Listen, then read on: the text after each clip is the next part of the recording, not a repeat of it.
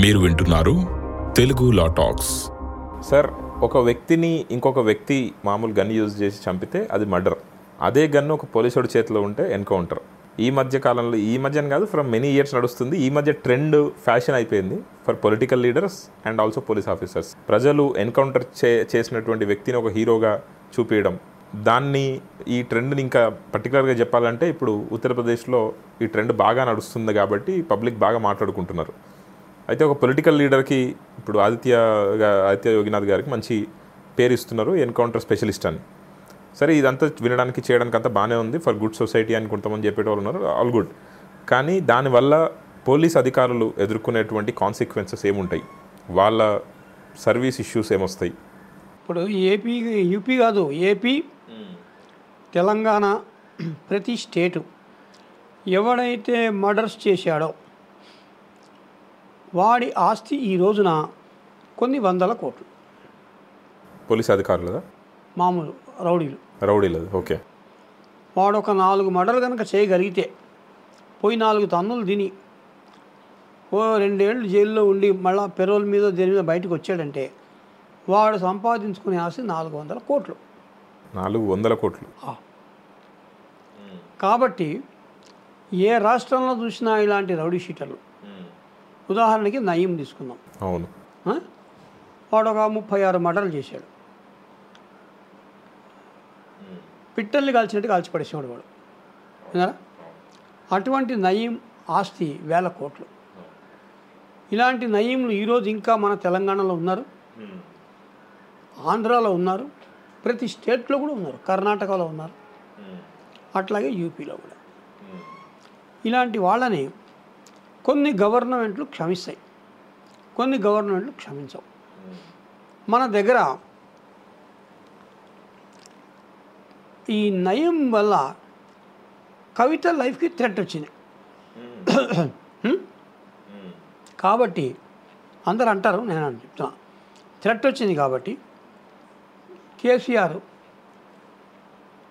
Organise చేసి DGP ద్వారా వాడిని లేపించేశారు. అది పచ్చి నిజం అనేది అందరికీ తెలుసు. నయీం భాగవతం అక్కడికి ముగిసిపోయింది. మనం ఒక నయీంకే అంత సెన్సేషన్ అయిపోయింది మనకి. అలాంటిది యూపీలో ఇద్దరిని పిట్టల్ని కాల్చినట్టు ప్రెస్ మీట్ నడుస్తున్నప్పుడే కాల్చిపడేశారు. అంటే అక్కడ ఈ యోగి ఆదిత్యనాథ్ మెంటల్ ఇది ఎలా ఉండిందంటే, ఇట్లాంటి వాళ్ళని ట్రయల్ అని, విచారణని, కోట చుట్టూ తిప్పడం వేస్ట్, వీళ్ళకి బిర్యానీలు పెట్టడం ఇవన్నీ వేస్ట్, కొట్టిపడేయండి. ఇద్దరిని కొట్టి ప్రపంచానికి చూపించాడు, నా రూలింగ్ ఇట్లా ఉంటుంది అంతే. మిగతా వాళ్ళకు ఉత్తపడిపోతుంది, అంతేగా సెట్ అయిపోయింది. మొత్తం స్టేట్ అలర్ట్ అయిపోయింది కదా. ఎవరు చేసినా ఇదే.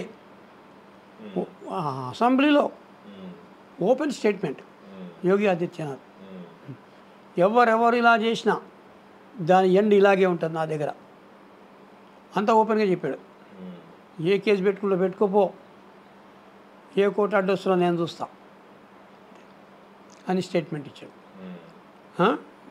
కాబట్టి ఈ ఎన్కౌంటర్లు అంతటి వ్యక్తి వెనకాల లేనిదే పోలీసులు ఆ రేంజ్కి రారు.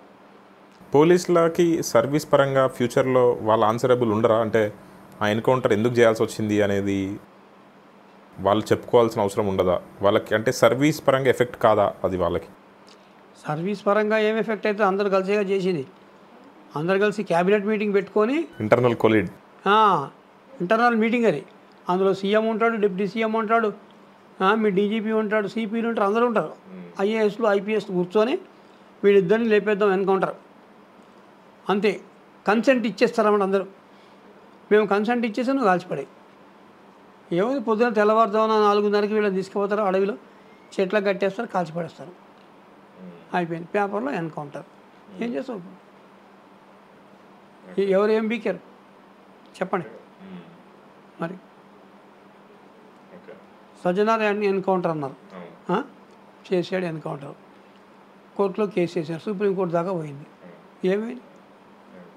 నొక్కి పడేశారు ఫైల్ని.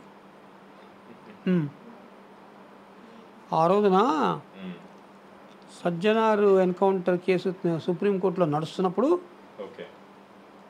ఆ ఎన్కౌంటర్లో పాల్గొన్నటువంటి ఒక ఎస్ఐ నాకు ఫోన్ చేశాడు.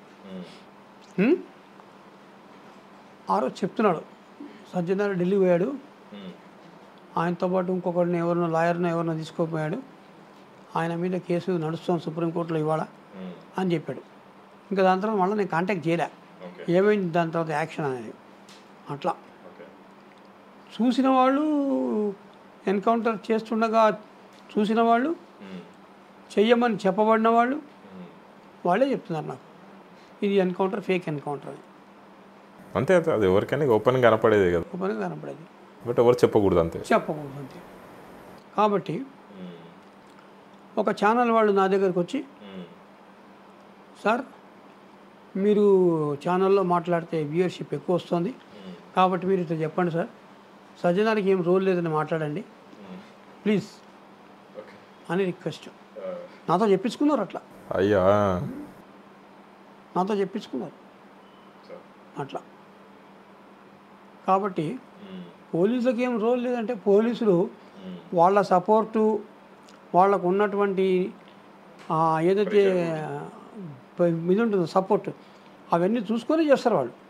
ఏం లేకుండా వాడు ఎవరి కన్సెంట్ లేకుండా ఒక్కడే పోయి ఎవరన్నా కాల్చిపడిస్తాను అనుకోండి, వాడు ఉద్యోగం పోయి వాడి మీద మర్డర్ కేసు కూడా బుక్ అయిపోతుంది. అవుతుంది అట్లా ఎన్కౌంటర్ కేసులలో అయితే ఎన్కౌంటర్ చేస్తే మర్డర్ కేసు బుక్ అవుతుంది, అట్లా అవుతుంది. సెల్ఫ్ ప్రొటెక్షన్లో భాగంగా అవన్నీ తర్వాత ట్రయల్లో తెలుసుకోవాలి, నువ్వు విచారణలో అక్కడ నువ్వు తెలుసుకోవాలి. ఎన్కౌంటర్ చేస్తే మాత్రం మర్డర్ కేసు బుక్ అవుతుంది, బుక్ అవుతుంది గ్యారంటీ అందులోపల. అదే ఒక రిస్కీ ఫ్యాక్టరీ కదా. ఇప్పుడు సరే వాళ్ళ సపోర్ట్ ఉందా లేదా ఇక తర్వాత ఇష్యూ, కానీ ఎందుకంటే ఒక ఆఫీసర్ చంపిండు, ఇప్పుడు సర్జనర్ తీసుకోండి, నయీం కంటే ఫ్యామిలీ లేదు ఏం లేదు, ఓకే గ్యాంగ్స్టర్ ఒక్కడే సోలోగా ఎదిగిండు, వాళ్ళ టీమ్మేట్ చూడడానికి ఉంటే నాకు థ్రెట్ ఉండేది కదా. ఎందుకు ఇప్పుడు నయీం పోయినంత మాత్రాన ఆగిపోయిందని కాదు, నయీం తమ్ముళ్ళు ఉన్నారు. అదే అట్లాంటి వాళ్ళ దగ్గర నుంచి ఈ ఆఫీసర్కి థ్రెట్ కూడా ఉంటుంది కదా. ఉంటుంది కదా, ఇంకా థ్రెట్ ఉందంటున్నా. మొన్న ఒకటి వచ్చాడు నా దగ్గరికి,